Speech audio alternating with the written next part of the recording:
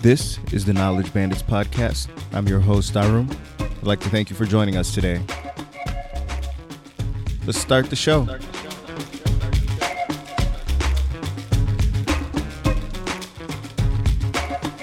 This is the Knowledge Bandits podcast, and I'm really excited to bring you today's guest. We got 2 for 1 today, so it's going to be an exciting time. We have Miss Moira Johnston and Nikki Rosen on the podcast today. They're both the founders of Event Room, a Cape Town-based tech startup that lists event spaces from every type around the country. I've heard them called the Airbnb of event space in South Africa, and I'm really excited to see what they have to tell us today. I've given a brief introduction of both of you. I was wondering if you can take time and let the bandits get to know you a little bit better. Sure. So hi to everyone. First of all, this is Moira speaking. So just to give you a very brief bio of myself, and then Nikki can give you a brief bio of herself. My background is actually in law. So I started my professional life as a lawyer, and I then did my master's in marine and environmental law, and I was in oil and gas law for a number of years. Okay. And I then went into marketing at a law firm. And part of my job there was to book conference venues and set up conferences and, year-end functions and all those kinds of things. And that's how I sort of was introduced to the nightmarish world of trying to find a venue in South Africa. It was a really long and painful process. So I had that kind of in the back of my mind when I resigned from law to start my first startup, which is called LawyerUp, and is an online legal marketplace. An online marketplace for legal services. And then after LawyerUp had been going for about a year, I approached Nikki with the idea for Event Room, which really functions in the same way, as you said, as Airbnb for event spaces. So you can list any space from private residence to, a castle. And Nikki happily joined me. And I'll let her tell you how she came to be in a position to join me. Okay, great. So, Nikki speaking now. My career started way back as a scientist, and then down the road I had a crossroads in my life, and I needed to decide whether to carry on to do a PhD or completely change tack. And after a bit of convincing from my father, I decided to go and study accounting. And became an accountant. And just as I was finishing up my articles, I just had my first son at the time. Wow. And Moira approached me with this idea for Event Room. And at first I thought she was a bit crazy. I was like, am I going to survive with no salary for a while? But I did a little bit of research, and I didn't really want to be in corporate life forever. I did want to work for myself. That's why I became an accountant. And so I just took the leap of faith, and my husband luckily agreed that it was a great idea and let me. And that's how we got into business together. Very nice. And so what was that initial process of starting Event Room like? Scary. Well, I think it was more scary for Nikki than it was for me, simply because I'd done it before. So I wasn't completely new to the idea or the prospect of kind of cold calling and setting up meetings and trying to pitch your idea to potential users and venues. But, starting a new business is never easy. Just knowing where to start is sometimes very difficult. And I found that very helpful, having Moira there to sort of guide me in that, because she'd done it already. She'd actually worked in another startup before starting her own startup as well. So, a startup law firm. So not a tech startup, but a startup law firm. Okay. Yeah. And so we just, in terms of the process that we followed, it was really just a case of, I'm a very big adherent of the get out of the building theory. So in other words, if you want to know what your target market thinks or feels or wants, then you have to go and speak to them. Yeah, you can't just assume. Yeah, you can't sit at your desk and stay safely behind your computer and make all of these assumptions and hypothesize about what you think they want and need and then try and build something around that. It's just never going to work. You need to go out there and speak to people and hear what they have to say and where the problems are. And then once you've collected all that data, you need to build something that you think will solve their problem, and then you need to validate that that thing that you've built does solve their problem. So you need to get it into their hands. And once again, getting it into their hands is a process of getting out of the building and going to them and saying, here it is, use it, tell me what you think. And having a really thick skin. Yeah, I'm sure. There are two really important things that I want to pull out of what you both were talking about. You said starting is never easy. And I think that's what a lot of aspiring entrepreneurs need to understand, is that no matter how simple the idea seems, it's very complex to make a simple idea very simple and to flesh it out. It's always good to partner with someone like Nikki was saying. Moira had experience, and it was very beneficial because one person was a little bit more risk averse than the other. So it worked out in terms of balancing out the startup relationship.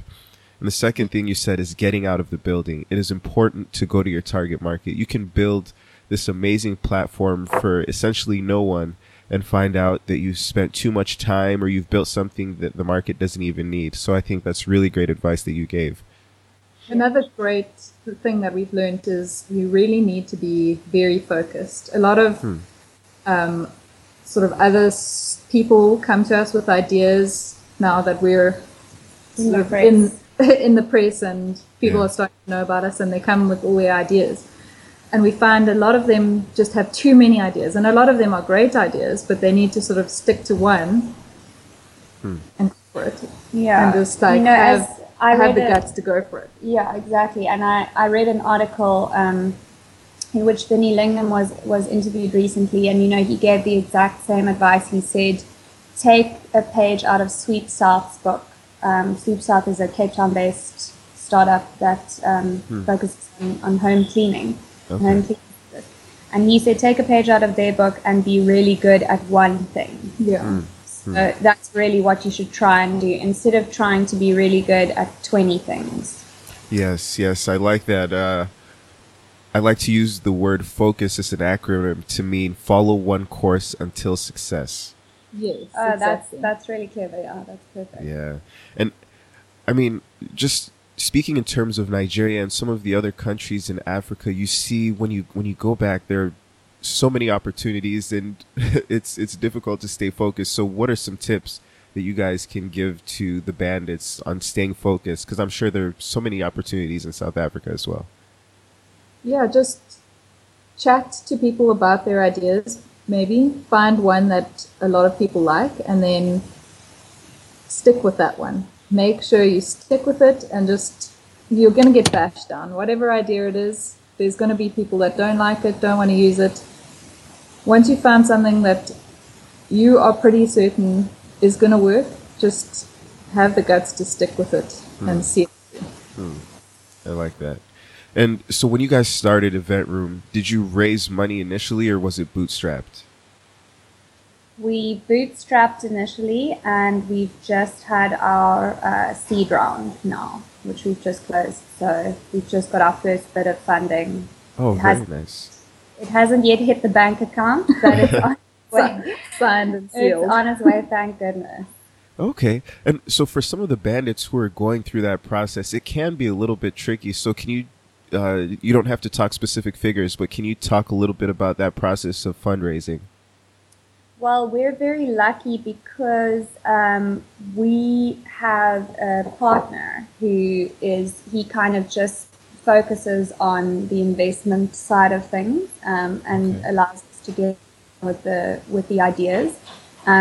So what we've done now with Lawyer Up, my previous company, and Event Room is we have combined them under a holding company. So they are two subsidiaries of the same holding company.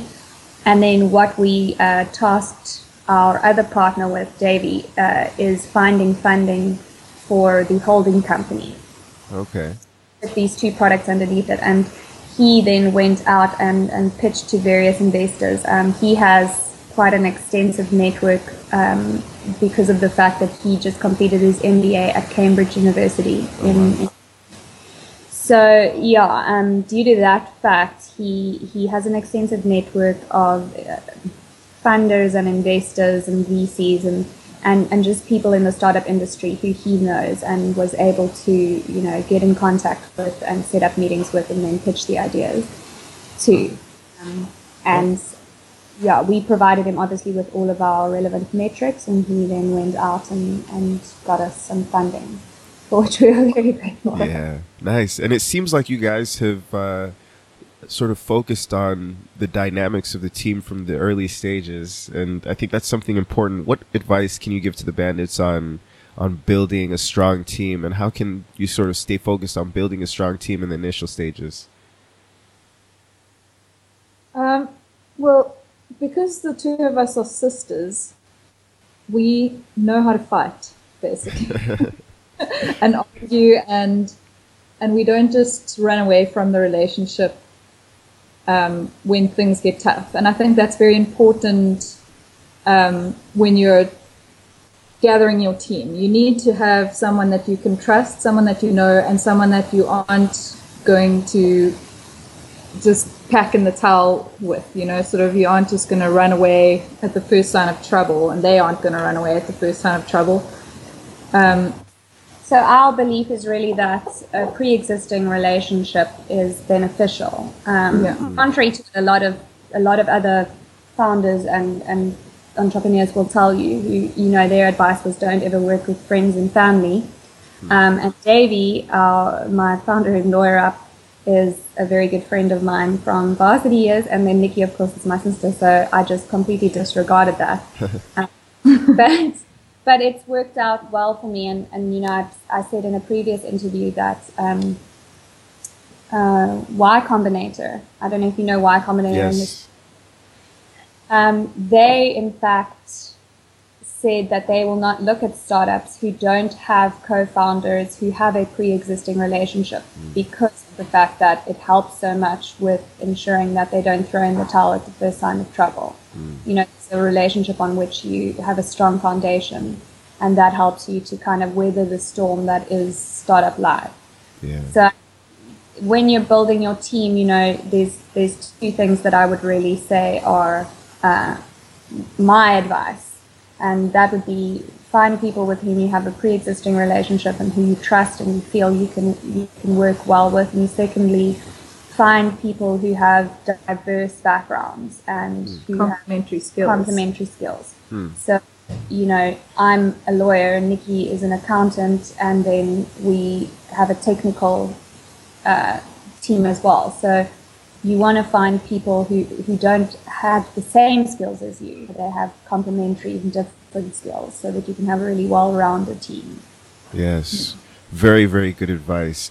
And I'm curious, for those who are also going through that fundraising stage, how do you figure out how much of the business to give up?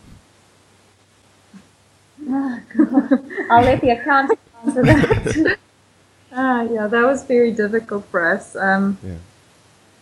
We basically, at this stage, just had to agree on how much we were willing to give up, because any kind of valuation is tricky at this stage, and not everyone agrees on what the value of the company is. It's obviously worth a lot more to Moira and I than it is to outsiders.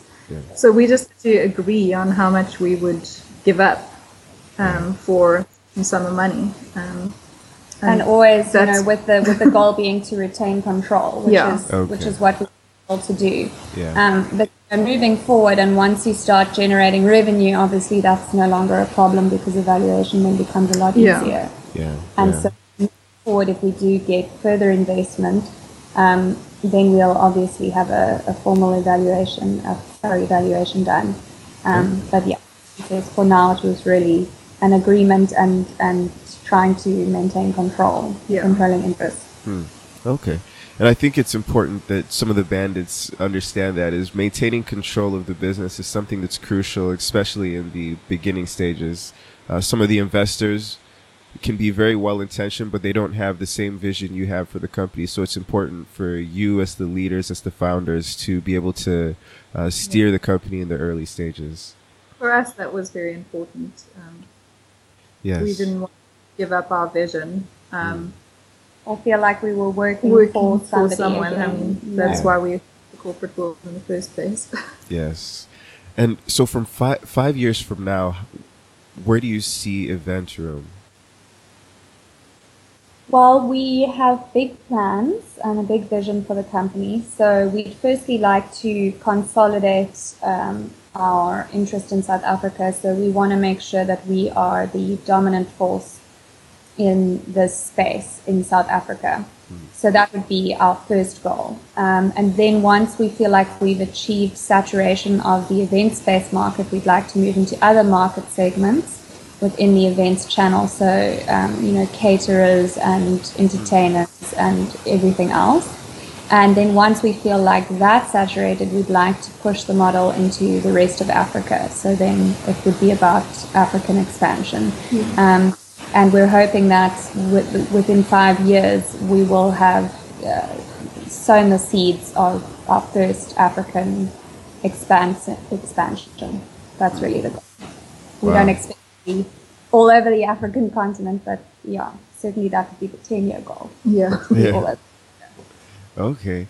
That's really nice. And I mean, I think we could spend a lot of time talking about the business, because it's really exciting to me. I love seeing people disrupting some of these traditional spaces that we normally see. But we're going to move a little bit forward and talk about both of you as entrepreneurs.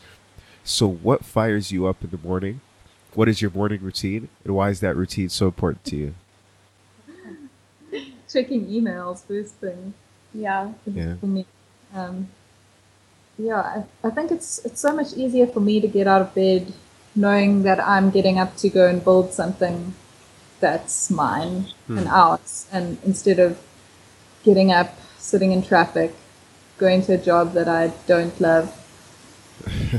Yeah, I mean, anything that the thing with entrepreneurship is that, you vacillate between the highest highs and the lowest lows, and every tiny success puts you on cloud 9, and every tiny setback just puts you in the depths of despair. And so it's really a roller coaster. And in terms of morning routines, I mean, we're both we both come from corporate backgrounds, so I think that's really helped us in the sense that we are very structured individuals. So, we have a very set routine, and it's wake up, eat breakfast, check emails immediately, freak out about something, and then turn to our to-do list, which is always the last thing that we do before we close up shop for the day. So we really believe in setting your goals for the next day, the previous day. So checking email is obviously item number 1, making sure that there's no fires to put out. And then once that's done, we turn to our to-do list, which we've done the previous evening, and we sit and we talk through what we're going to do that day, what each of us needs to handle, just what the course of the day involves. And then we just start slowly working through it. If I've got meetings, then I'll go off and do my meetings, come back, we'll discuss anything that's happened, and then at the end of the day, we'll sit and have another kind of team meeting and say, okay, what's happened today? What do we need to do tomorrow? And then we'll create our to-do list for the next day. And for us, customer service is really key. So we like to try and get to any queries or problems as soon as we possibly can. So answering emails, queries on their website, sort of getting back to customers as quickly as we possibly can is one of the things I try to do as soon as I can in the morning. That's great. And I think it's interesting to see that many different entrepreneurs have different ideas of how to start their day, and it's just about experimenting and finding out what works for you. Yeah, certainly. I mean, there's a lot of people who won't start their day without first going to the gym. I've got a friend who's an entrepreneur who says that that's the only way that it works for him. He needs to clear his head and go and have a swim at the gym first, and that's his morning routine, and he comes back. For me, I'm too anxious, to go and swim because I'd just be thinking, oh my God, what's on email, so you have to work according to what works for you. And I think Nikki and I also work well together because of the fact that we are similar in that respect, and we both like structure, coming from our previous backgrounds. So, it works well. And for us, it's just really about maintaining that routine and that structure that we've put in place for ourselves. So it'll be interesting to see how that changes now that we are bringing on some new employees and team members and things, because, there's always going to be a bit of a cultural shift with the introduction of new people. And that's something that we also are very focused on getting right, is just the company culture and making sure that, people who are involved are passionate about the company and want to be here and love coming to work. I think that's a really good thing. Building the company culture is always something that can be difficult, but it looks like you guys have a good grasp on what you're doing, and it seems like that's going to be successful in the coming future. Thanks, so. Yeah. And how large is your team going to be? How much are you looking to expand in this first stage? Well, we're acquiring one person at this stage, and we have number of salespeople working for us just on a commission basis. The numbers kind of fluctuate; they're going up and up. At this point, I think we have 9 people working for us. Yeah. Yeah. So might go up a little bit. Yeah, But, And then we have an outsourced PR agency, but that's not, they're not. Okay. Okay. And what does that responsibility feel like of sort of being responsible for 9 other individuals? Well, like Nikki said, the sales reps are commission-based. They're not employees as such of the company. Okay. So most of them have other. Yeah, they have other jobs. interests. Some of them don't, but some of them have other part-time jobs as well. So we're not completely responsible for their. But yes, we will now have a full-time employee, and that responsibility, it's a lot to kind of deal with, on top of the stress of running the business and everything, because, it's obviously the realization that if things don't work, which is always a very real possibility, this person is going to be without a source of income. Yeah, but we have made sure that obviously we didn't hire her before we were 100% certain that we had the funding, and we made sure to tell her exactly what the terms and conditions were, kind of what to expect, that this was a startup. She knows exactly what she's getting into, and she's very excited about it. Yeah. And you start to see that this road of this journey of being an entrepreneur is riddled with a lot of minute details. It's riddled with a lot of planning. So don't think it's going to be like in the movies that you see, all the excitement, all the glitz and glamour. It's really about a lot of sitting down and planning. Yeah, even the glitz and glamour can be quite hard work, actually. Yes. And so we know a big part of being an entrepreneur is having passion, but another part is being able to generate income. So how do you guys generate income today? Today, we still are pre-revenue. We're planning on introducing one of our revenue streams later in the year, which is we've been debating between whether it's going to be commission or subscription-based model, or potentially both in the beginning. And then we have a few other revenue streams in the pipeline, including partnering with an insurance company to offer our customers events liability insurance and venue insurance, and partnering with an event planning company to offer event planning services through our website. So we would share commission with them. And there was another one. Sweet South. Oh, yes. We're working now to finalize that, but that's going to be offering our venues cleaning services. Okay. So, and then obviously it's a kind of lead generation agreement there. So we're working on various ways to build up numerous revenue streams because we want to try and make the business as secure as possible and also as attractive as possible to any potential future investors. And that's really what they look for, is numerous revenue streams. And also from the point of view of the customers, we want to offer them everything that they could possibly want on the website in terms of events, and also to try and keep the costs down from a listing perspective. We've got a number of revenue streams, and we can make the listings as cheap as we possibly can. And I think it's sort of great. You've spoken a lot about all of these things that you want to do, and your initial plan, I think, is what's going to get you there is being able to go out and talk to the people and not just staying cooped up in the office. Yeah. So, that's a big part of it. So, with Event Room, it's tough to implement the revenue model straight off the bat because it's a two-sided marketplace. So you can't start charging venues to list if you don't have enough users looking at their listings. So you have to first build up your bank of venues, and then you have to start building up your user base. So that is the reason why we haven't started charging the venues yet, because our goal is to get to 500 venues before we start charging, because then we'll feel like we have enough users. We currently are seeing great growth in user numbers, so we're fairly confident that by the time that was the sound of another venue listing. Great, the sound of progress. It's great. Yeah, so that's the plan. That's really great.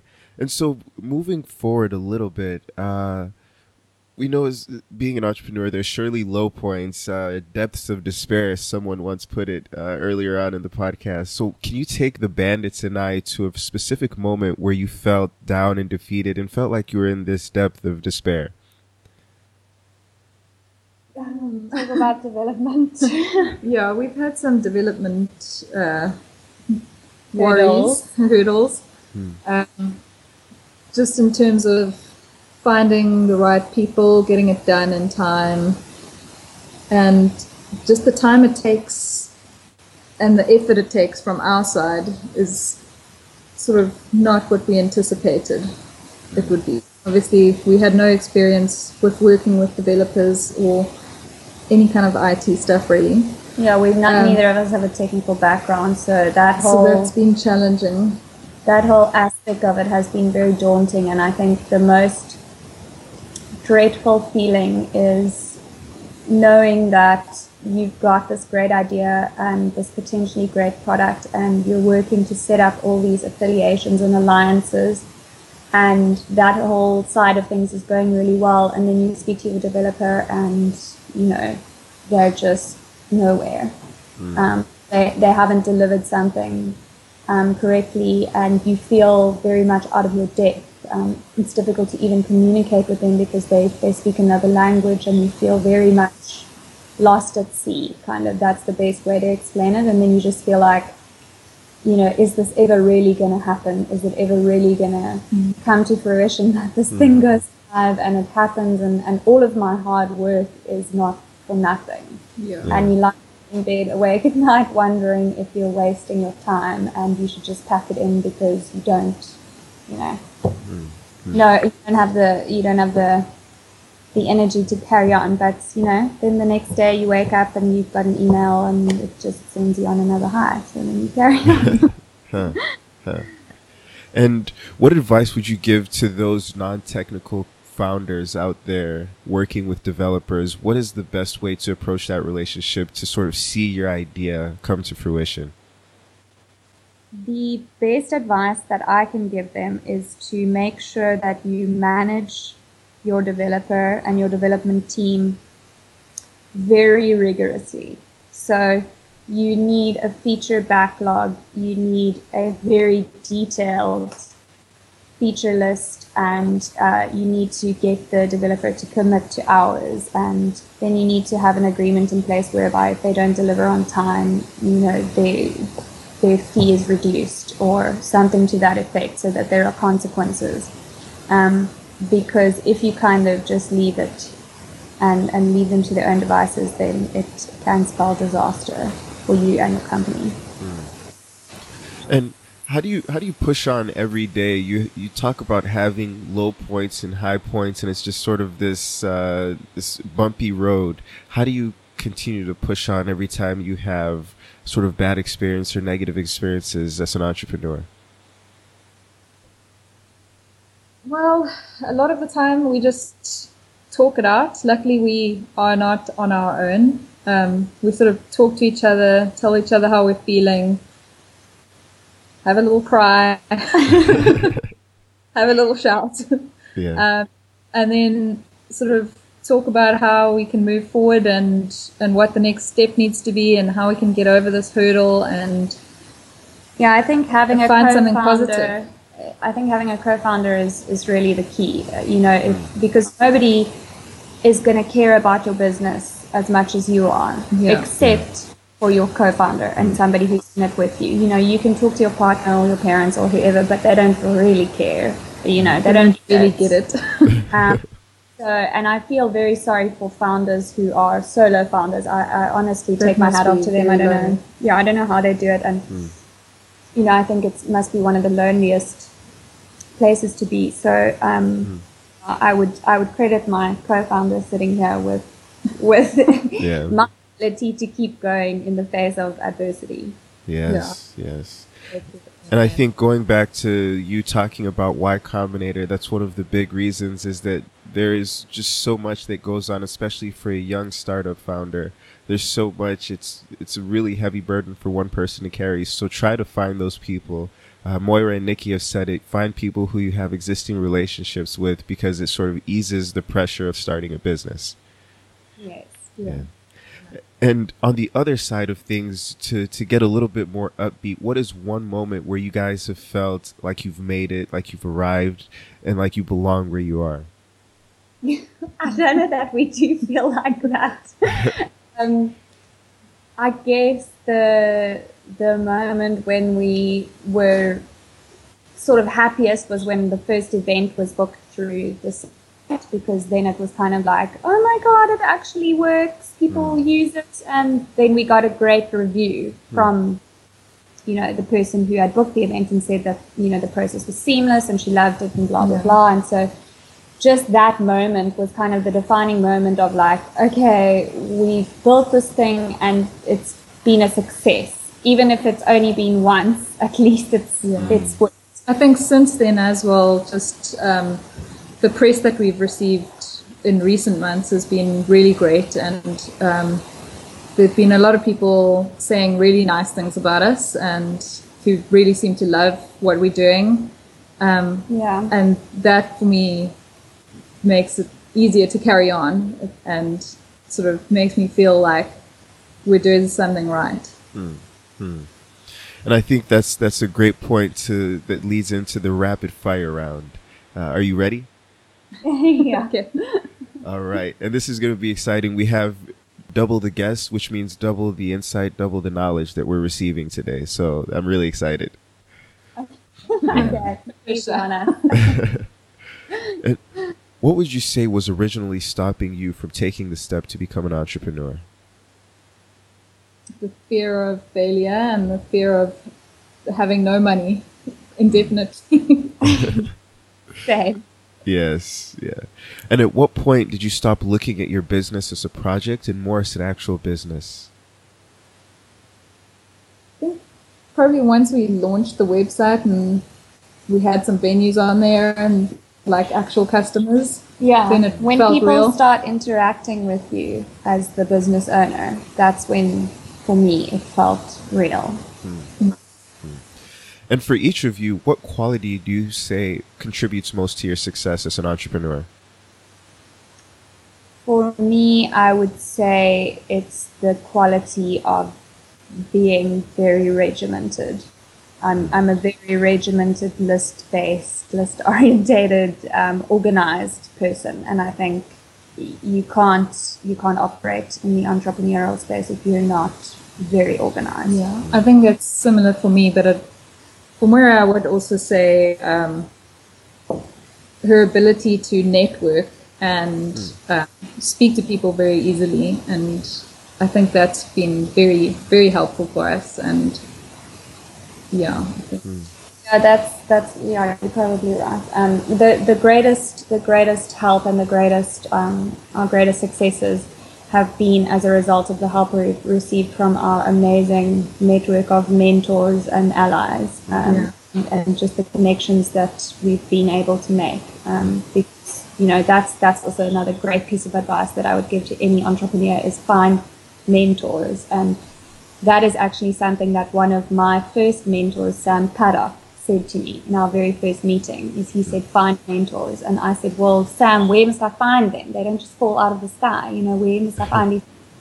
And he said, you have to network. You have to go to startup events. You have to go to conferences and talks and get out of, once again, get out of the building and just become part of the startup ecosystem. And you, through doing that, will find people, and people are very much more willing to lend a hand and give you advice than what we originally anticipated. And also, in addition to that, just be willing to tell everyone you meet about what you do.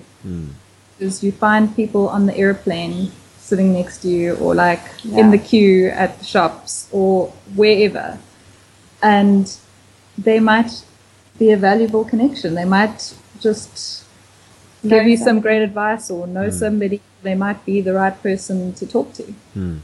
That's great. And like another entrepreneur I interviewed earlier on, he said, always be selling. He said, as an entrepreneur, essentially what you are is a salesperson. So you have to be selling at all times. Yes, definitely. Yeah. And what quality do you wish to improve on most as entrepreneurs? Oh, there's so many.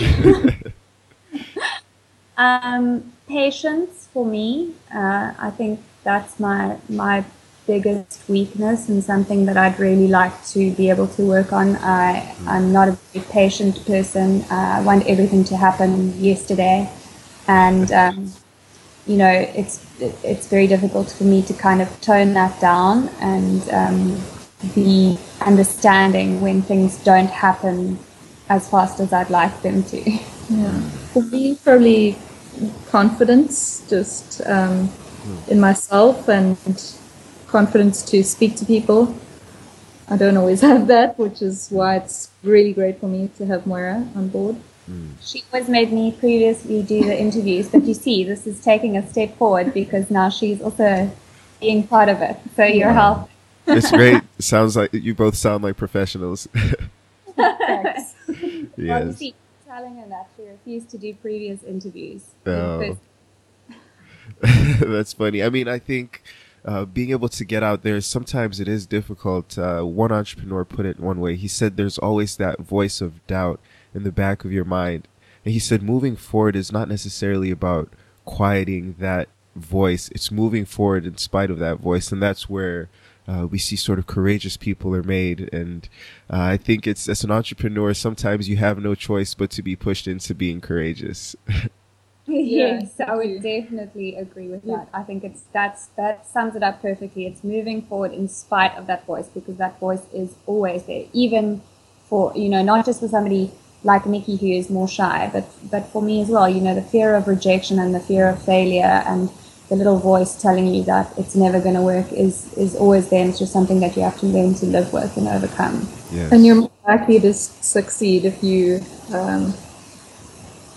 project confidence, even if you don't feel it. Yes, I definitely agree with that. That's what we always say. Yeah. Yes. And what's the best advice you've ever received, and who is it from?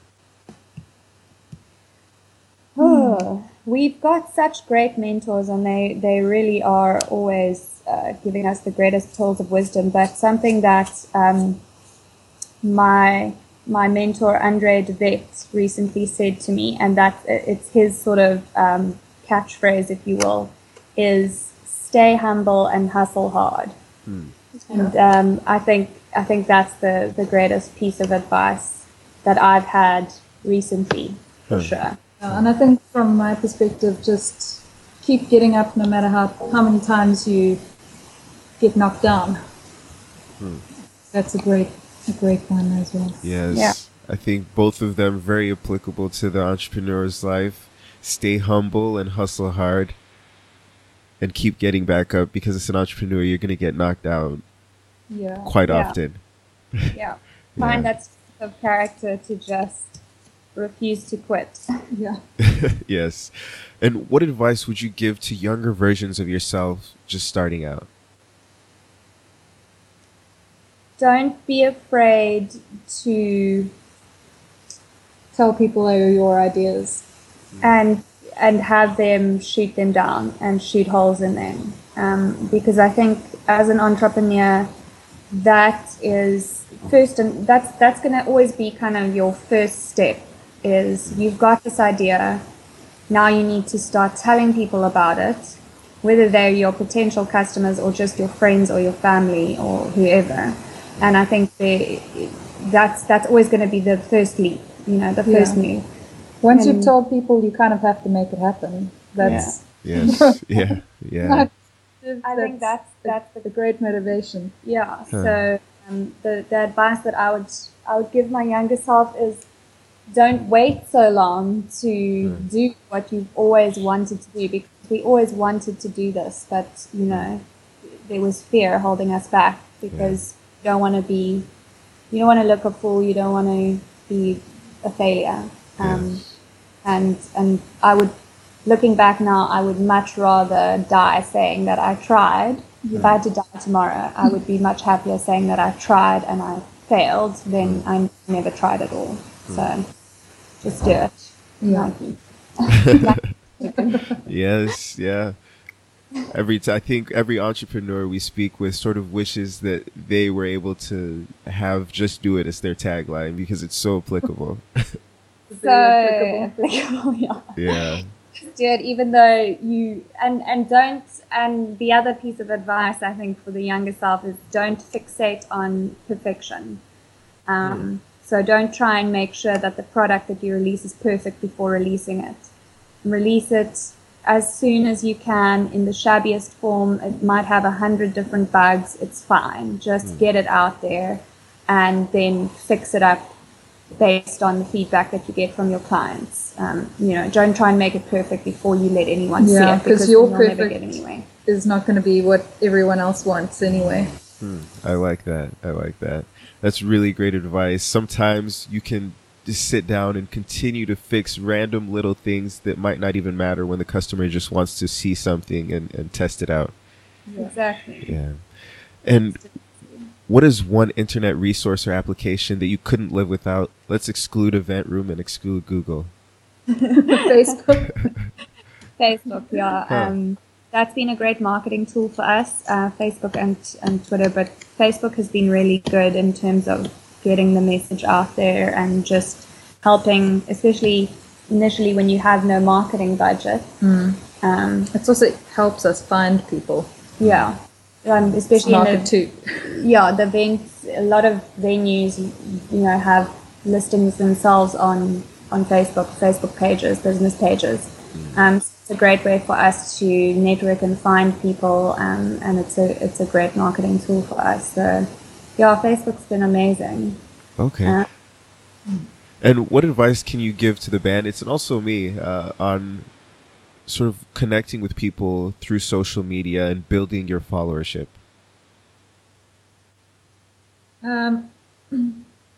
You just got to post things as often as you can, and not always braggy things about yourself or what you do. You've got to post useful things that users want to see, and also just reach out on social media. So I often just search for venues on Facebook or on Twitter and send them a message, or go and like their pages and tell them they have an awesome venue, and ask them to list. Yeah, I think we're big believers in content marketing through social media and the value that adds in terms of building your followership and building your network. So in other words, instead of posting a little meme that says Happy Monday and adds no value, write a blog post on the top 10 venues in Cape Town for Valentine's Day or whatever it is, some kind of content that adds value to people's lives and that they'll want to post and retweet and share. Yeah, that kind of relates to your business in some sort of way. Yeah, and that really helps to grow your followership and to get to build your brand because, that's something that people actually want to share and talk about. I really like that. And I think sometimes when you were sort of working with the business online, you forget that there are people on the other side of that computer. For some of the bandits, I would just encourage them, like you said, to reach out to people, reach out to venues, or however you're trying to build your business. That's how this podcast originated. I read a news article about what you guys were doing, and I just decided to send an email. I did a little scouring for your email addresses, but I was able to just send you an email and you responded. And I think oftentimes people forget that there are other people on the other sides of those computers. Oh, yeah, for sure. I mean, that's also been a huge lesson for us in the sense that I think people have a huge fear, especially about approaching large companies or large organizations. And they think, oh, well, they'll never be interested in hearing from me. They'll never be interested in listening to what I have to say or, anything. And they forget that, as you say, there's people on the other sides of those computers. And as long as you have a good value proposition or something interesting or valuable, those people will get back to you. And I mean, that's how we've done everything to date is just like you. We've sent emails to big companies, and 100% of them are not going to get back to you, but it's a numbers game a lot of the time. Yeah, a lot of them do. And strangely, you would think that the bigger companies would be slower to respond, but in actual fact, it's the other way around. They're usually the fastest. Yes. And to close out this rapid fire round, do you guys feel like you've made it yet? Definitely not. Definitely not. No, I don't think we'll feel like we've made it for a long time still. Certainly not before we've implemented our revenue model even. But even after that, I think I really won't feel like we've made it until we've attained all of our goals, which I don't actually know is ever really possible. So yeah. To answer the question briefly, no. But we certainly, having said that, I don't feel like we're not successful or we haven't achieved anything. So there is a great sense of achievement and happiness attached to that achievement, but certainly don't feel like we can kind of say, okay, cool, we've arrived and that's it now. And And I think that was a really great rapid fire round. I learned a lot from it. I'm sure the bandits appreciate everything you guys spoke about. And as we cool down, what is one book that you would recommend to the bandits? I would have to say that would be Blue Water Strategy. I can't remember who the author is now. I can look it up for you quickly. But basically, it's a book about making sure that your business is unique. Blue Ocean Strategy, it's called Blue Ocean Strategy. And just making sure that your business is unique and you're not, you're opening up a whole new kind of idea. It's by W. Chan Kim. And for me, I think the Lean Startup was really, for me, just try and keep everything as cheap as possible. Yes. You pretty much have to do that. But don't try and please people by having an office or like, what do other people do? T-shirts printed. Yes. Try and keep cheap as possible. And keep your MVP as simple as possible.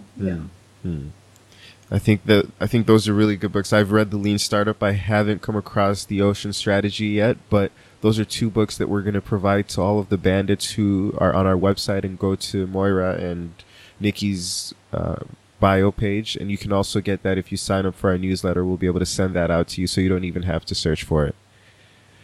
Okay. Yes. And what advice would you give to those bandits that are listening that are afraid to take the next step that they know they should? Oh, just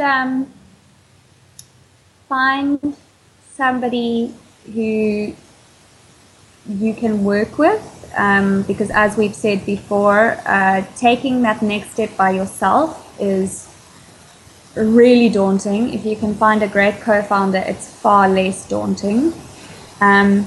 And then don't be afraid to move back in with your parents. Taking the next step is obviously scary for a number of reasons, but one of them is financial concerns. You need to have some good support strategies. Yeah, put your support strategies in place, and then don't be afraid to rely on your friends and family.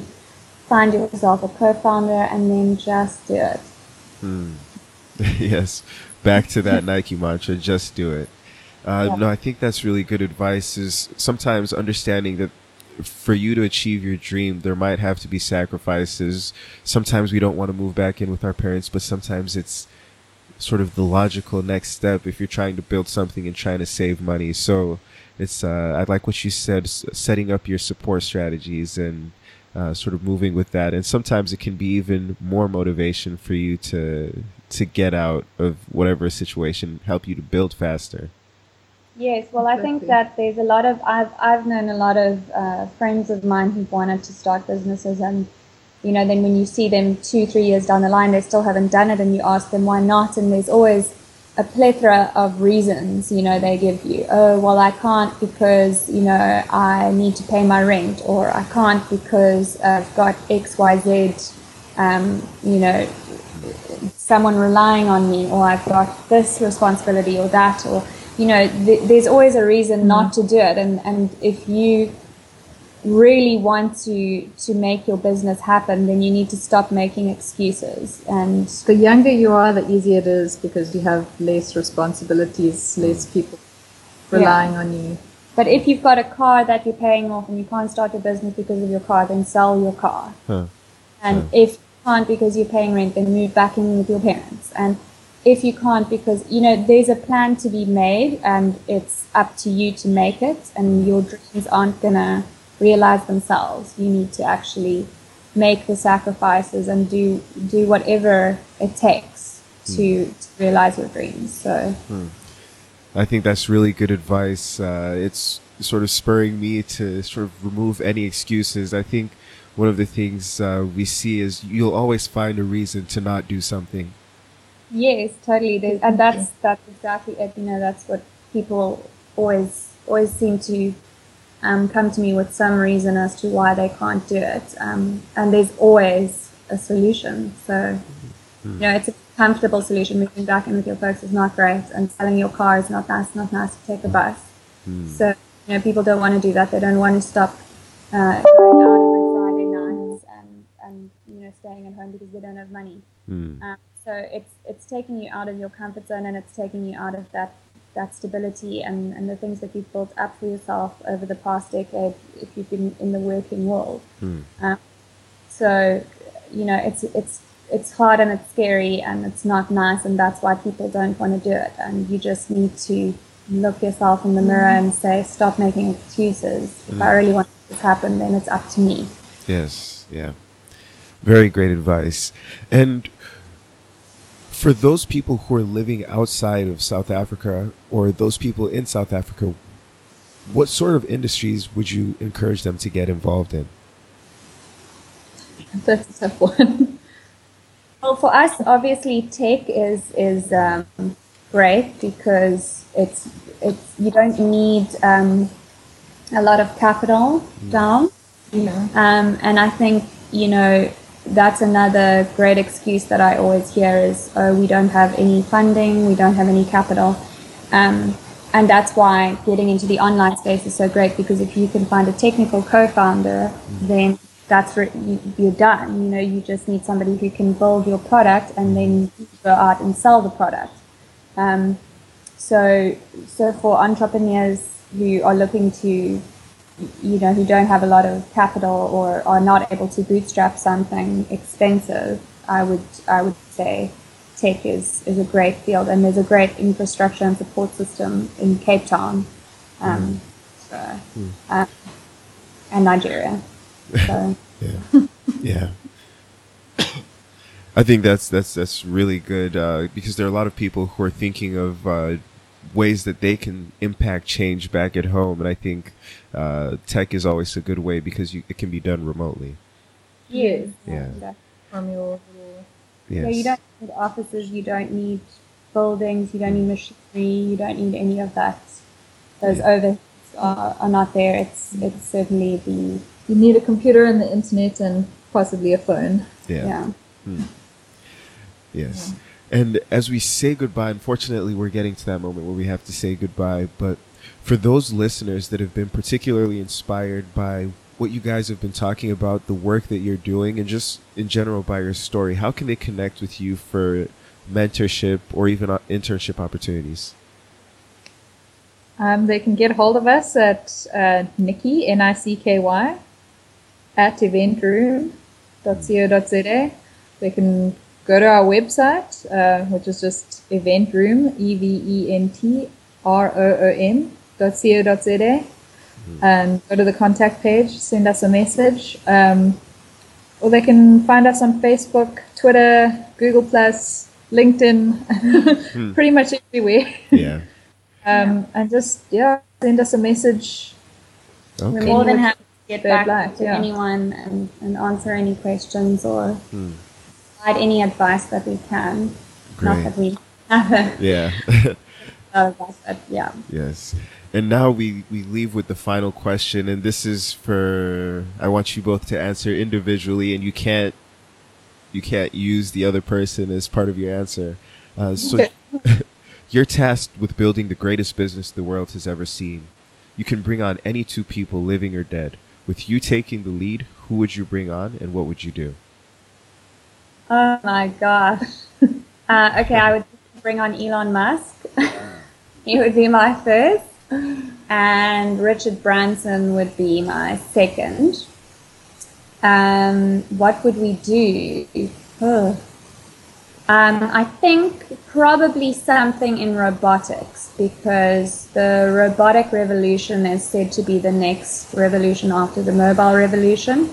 And with Elon's capabilities and Richard's ability to sell anything, I think we definitely have a winning team. And insofar as the specific robotic idea, I am really inspired to see the progress that's being made in AI, artificial intelligence. And I think that I would like to do something in artificial intelligence with the two of them. I think that's going to be a very big part of the human race's future. From my answer would be Mark Zuckerberg. And I would have to also say Richard Branson. I'm a very big fan of his. And what I would create is probably something to do with science, something to do with cancer research, finding a cure for cancer. No, that's not their fields, but their sort of expertise in selling and social media and just getting the word out there, I think would help greatly in getting funding for the project. And I haven't really thought about any that kind of. That's a really interesting spot question. Yeah. And there we have it. We have Elon Musk, Richard Branson, and Moira taking the lead. And we have Mark Zuckerberg, Richard Branson, and Nicky taking the lead. I think there would definitely be some interesting things that would come out of there. One wants to build robots and one wants to rid the world of cancer. Yeah. Maybe the robots can do it for us. Exactly. The robot that rids the world of cancer. There you go. There.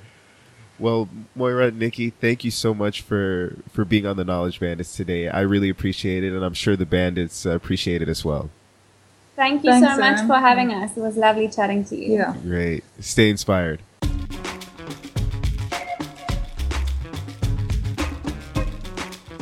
This is the Knowledge Bandits podcast. We want to thank you for joining us today. Don't forget to subscribe on iTunes, Overcast, or Stitcher. You can also follow Knowledge Bandits on Facebook, Instagram, and Twitter. And as always, Bandits, stay inspired.